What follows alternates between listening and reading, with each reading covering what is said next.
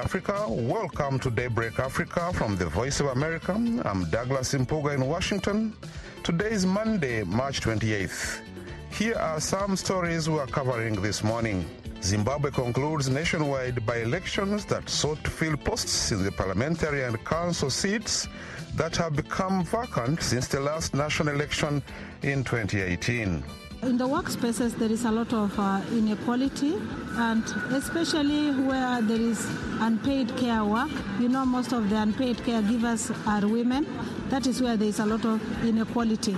Inequality in the workplace is still rampant across the world, despite decades of efforts to bring change. That the difficulties we are facing in Ghana are not peculiar to Ghana. Governments in both developed and developing countries are busily coming out with various prescriptions to bring the economics back on track. And in Ghana, authorities slash government wages and take other measures to cut costs in the wake of rising fuel prices caused mainly by the Ukraine crisis. Those stories and more coming up right here on Daybreak Africa. Stay tuned.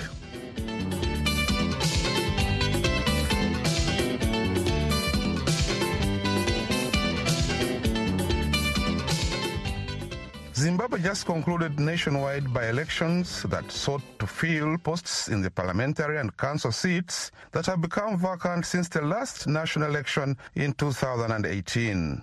Raging factional battles in the opposition political party have led to many being recalled, hence leaving leadership posts vacant. From Harare, reporter Kuzai Vinavashi has more details. This election has been about proving which opposition party has the people than it has been about defeating the ruling ZANU-PF. Trust Manda is with the Election Resource Center, or ERC. He briefed the media in a joint press briefing with the Zimbabwe Election Support Network, or ZESNI. 22 Zimbabweans across 28 constituencies and 122 local authorities went to the polls to cast their votes for the long-delayed parliamentary and local authority by-elections. For these by-elections, the Election Resource Center and Zimbabwe Election Support Network deployed more than 400 trained and accredited election day observers. Makoni says this election had some issues of concern. We've also looked at the political environment during the pre-election period and the election-related intimidation. ERC and ZESN unreservedly condemn any form of violence and attempt to limit electoral competition through the restriction of campaign.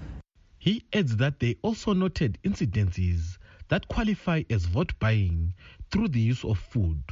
In Epworth, there has been reports of use of title deeds to prospective voters.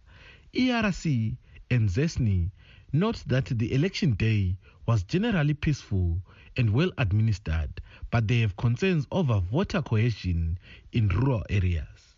Add to this, the indelible ink was not up to par, as it could be easily washed off. They say high numbers of people were turned away from voting, citing they were not registered to vote in that polling station or other irregularities. For VOA, this is Kuzai Navashe from Harare. The Ethiopian government and rebels in the embattled Tigray region have declared a truce to allow humanitarian aid to reach millions in need. Aid to the region has been limited for months due to the ongoing conflict and accusations that both sides are blocking roads. Some experts say humanitarian organizations may find it challenging to reach all people in the country's north. Mohammed Yusuf reports from Nairobi. After months of little or no access to millions in need, humanitarian agencies will have a chance to distribute food, water and medicine in northern Ethiopia. Some aid organizations are still studying the government's statement on the ceasefire in the Tigray region to determine how much access they will have. In a statement to VOA, Oxfam International Country Director Gazaheng Gadebe Karbehena called on all warring parties to honor the truce and allow aid agencies unfettered access to the communities. However, Hassan Kananji, the head of the Horn Institute for Strategic Studies, does not believe the government and the Tigray People's Liberation Front, or TPLF, will give aid groups a free hand. Both sides, he says, may fear exposing human rights abuses. They may be afraid in certain instances the humanitarian organizations may have access to some of the evidence of the crimes that were committed during the war. And so I do not think they're going to have a free access to every part they want or to every human soul, who's going to be in need. But to the extent that they have some access, I think that is something positive. The Ethiopian government launched a military operation against the Tigray People's Liberation Front rebel group in November 2020. The 16-month-old conflict has claimed the lives of tens of thousands and displaced millions. The conflict spread to other parts of the country, and at one point, rebel groups threatened to march to the capital to topple Prime Minister Abiy Ahmed's government. Obang Metho, a social justice activist, welcomes the temporary halt to the conflict. There are so many people who are suffering, not only in the Tigray region, but throughout Ethiopia, in Afar regions and then in Amara regions. Those people definitely are needing an assistance. So the truth is not only between what's happening in the Tigray region alone. I think it's what's happening in Ethiopia. So for sure that I hope that it will lead to helping the suffering of the people.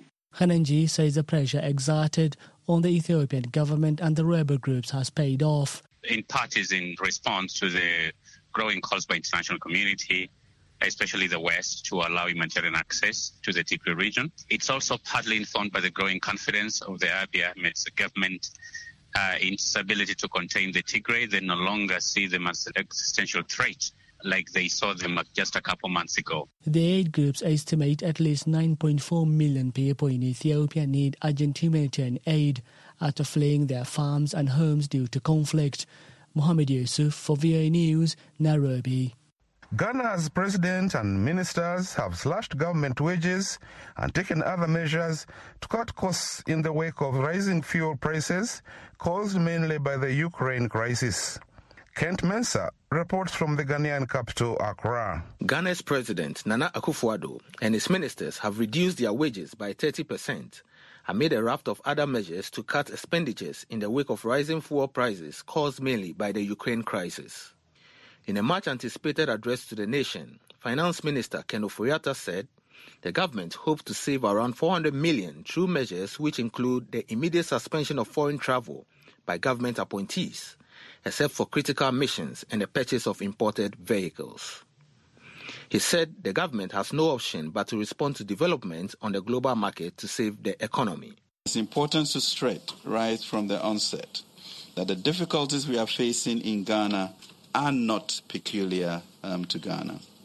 Governments in both developed and developing countries are busily coming out with various prescriptions to bring their economies back on track after the devastating impact of COVID-19, which distorted global supply chains and the ongoing Russia-Ukraine war.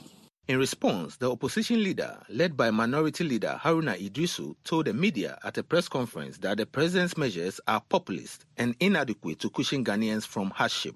He's lost touch with reality.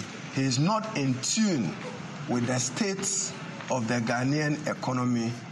Our economy today is one that reflects nothing less than a cost of living crisis and a cost of doing business crisis, both for citizens and for businesses who are unable to cope with the measures so announced by the Honorable Minister for Finance. We do not find his proposed measures adequate enough. For his part, economist Patrick Osumi told VOA News that cutting expenses is a good move, but it is insignificant to achieve any long-term impact on the economy. I believe in medium to long-term solutions. I think, yes, we are in the crisis. We need to fight the fire. But beyond this, beyond stabilizing the currency over the next few months or the rest of the year, some things have to give.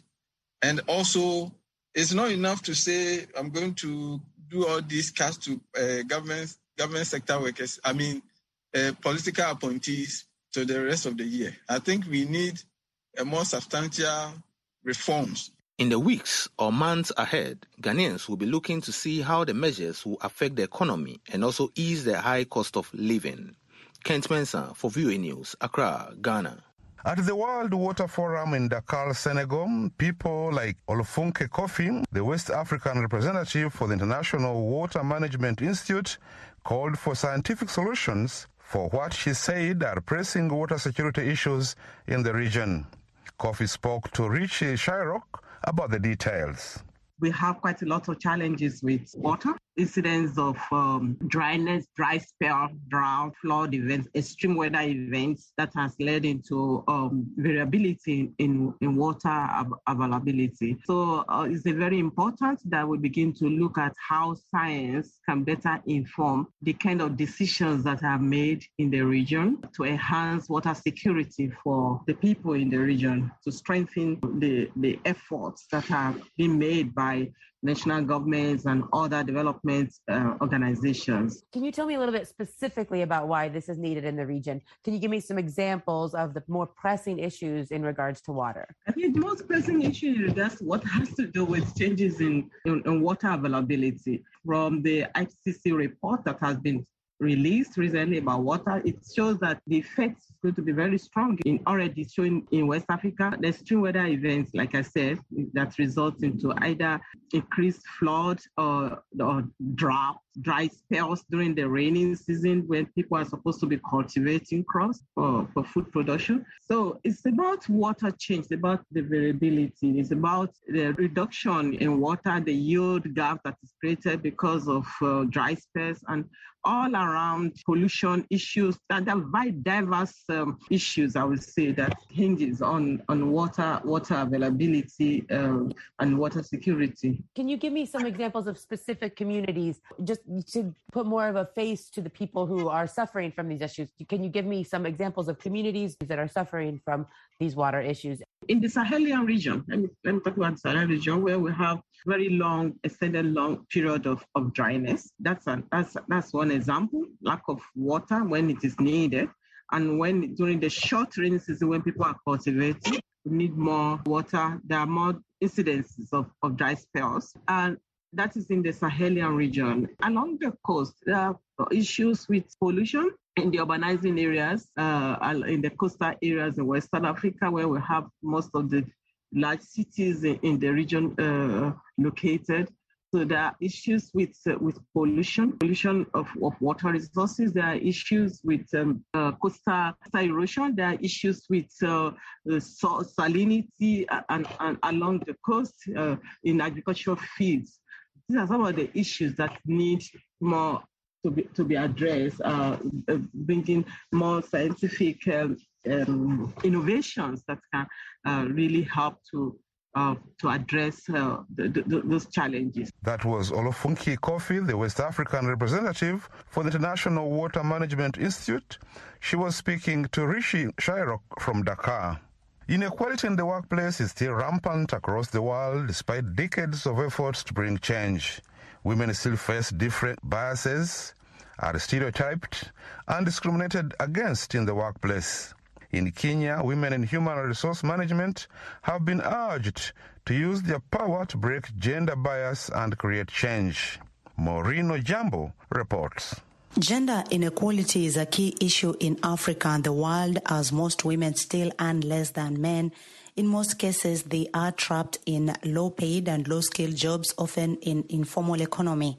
According to the International Labour Organization, since 1994, the participation of women in the labour force has declined by 2%. Women as human resource professionals can use their power in personnel issues and as organization leaders to break bias and bring more change at their workplace.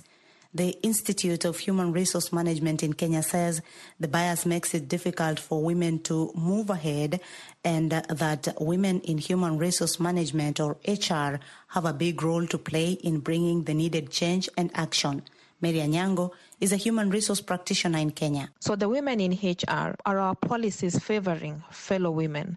Have we outlined it clearly or stipulated that, all these departments need to be represented fairly in terms of gender? Women miss out on opportunities, unfortunately, sometimes because of the way we approach things. Are we intentional about how we apply? Do we have the skills that will take us to the next level, Such things can cause the women not to, rise up in their careers and enjoy these opportunities, that are available for them. Some gender-based discrimination at workplace involves violence, especially physical and sexual abuse.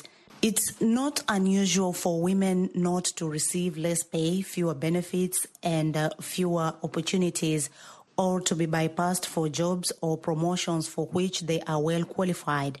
But a Kenyan, Sheila Raymond, says she got to be a boss at her workplace because she is a woman. There was an opportunity for an executive director role. So myself, my 3 other male colleagues expressed interest to get this particular role. And actually I was told that you are qualified, yes, and the male counterparts are also qualified, but we are giving you this role because you are a woman. I was so shocked. I expected that a male colleague will be given this role because, of course, we know this is something that happens across the board. Many organizations would have favored a male counterpart. And of course, I am qualified for the job. In Africa, there are many recent advances on women's empowerment, including changes in laws to promote equal rights for women. Kenya's Chief Administrative Secretary in the State Department of Gender, Jebi Kilimo, says there is a need to assess the capacity of women to drive the change across sectors of the economy in the society. In the workspaces, there is a lot of inequality, and especially where there is unpaid care work. You know, most of the unpaid caregivers are women. That is where there is a lot of inequality, because men seem to demand payment for everything, and women feel obliged to do without asking for a pay. According to the report by the UN Women, the number of employed women around the world declined by 54 million in 2020 as 45 million women left the labor market due to the pandemic, an indication that women have suffered more job losses than men. Reporting for VOA's Daybreak Africa, I am Moreno Giambo in Sacramento, California. Cyclone Idai has come and gone, but 3 years later, Zimbabwe officials and aid groups are still counseling victims of gang rapes they say were committed by soldiers who were deployed to help trapped citizens. Columbus Mavunga traveled to Chimanimani, about 400 kilometers from Harare, and talks to a teenager who was allegedly gang raped by 6 soldiers and still feels the pain.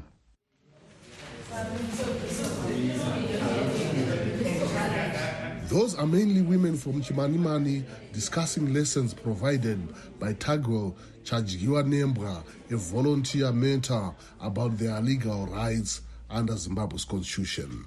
One of them is a 17-year-old girl who says she was raped by 6 men in army uniform when Cyclone Idai hit this area in 2019.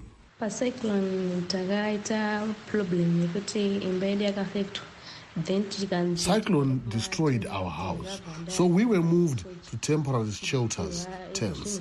I was then raped by soldiers. After that, they gave me some food. I did not report to police. It was during the night and there were 6.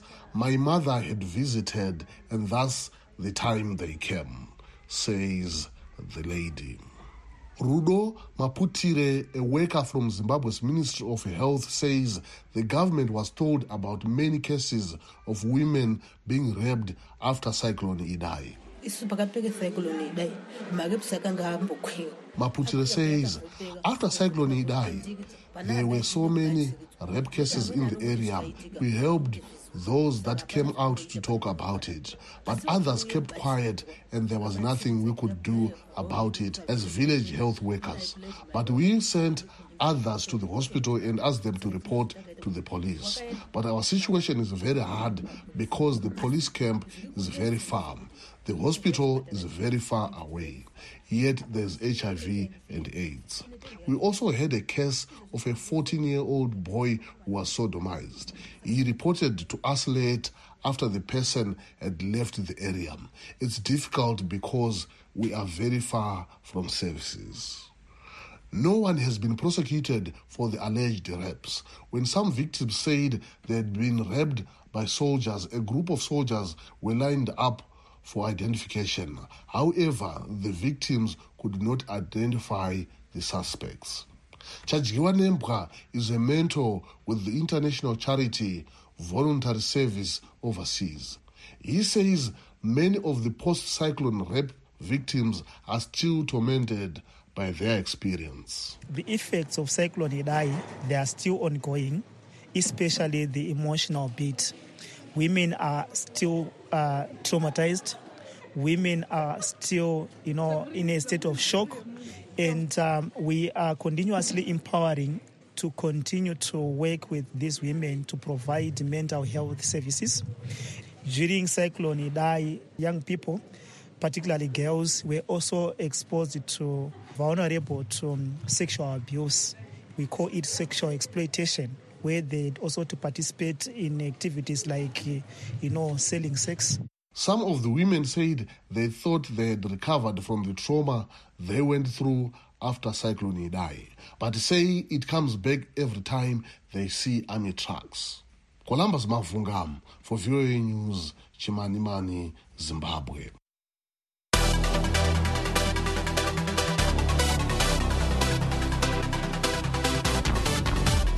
It's now time for Daybreak Africa Sports, and for that, let's go to Abuja for Samson Omali. Good morning, Samson. Good Monday morning to you too, Douglas. We begin the sport with a look at the second leg of the African World Cup qualifiers scheduled for Tuesday, the 29th of March. The highlights of the matches will be between the 2022 African Cup of Nations winners, the Teranga Lions of Senegal, and the Egyptian Pharaohs. The Egyptians will travel to Dakar with a 1-0 advantage on Tuesday. Cameroon will take on Algeria in another fiery encounter.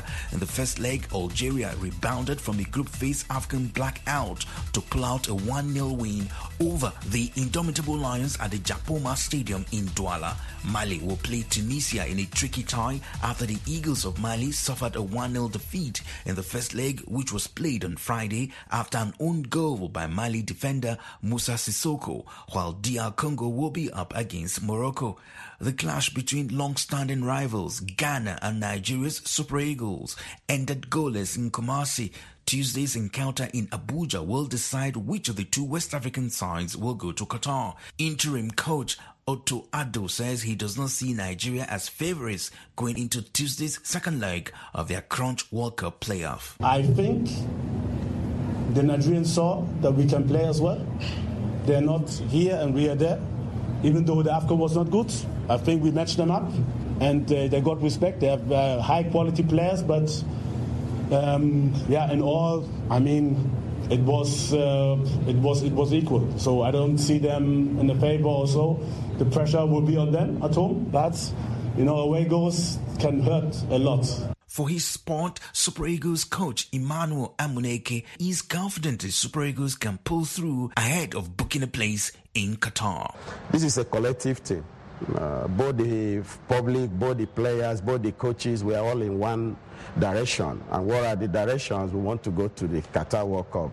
We want to win the ticket to the World Cup. So I think everybody understood how important it is for us to be in Qatar. I spoke to football historian Jerry Udo and sports journalist Deji Ogembo to share their predictions on the top 5 teams that may likely progress to Qatar. So my 5 pick are Nigeria, Senegal, Morocco, Tunisia, and Cameroon. Well, Ghana ahead of Nigeria, Senegal ahead of Egypt, Cameroon ahead of Algeria, Tunisia ahead of Mali, and Morocco ahead of DR Congo. In athletics, it was a dominant performance by African athletes at the 17th Istanbul Half Marathon on Sunday as Kenyan runners Rogers Kwimoe and Helen Obiri won the annual road run, which featured hundreds racing through the Turkish metropolis. And that's it on Daybreak Africa Sports. I am Samson Omale in Abuja, Nigeria. It's back to you, Douglas, in Washington. Thanks, Samson. And that's it for this edition of Daybreak Africa. We thank you for spending this morning with us. For more African news and features, visit our website at voanews.com. Connect with us on all social media platforms, Twitter, Instagram. I'm Douglas Impuga in Washington, wishing you a great week ahead.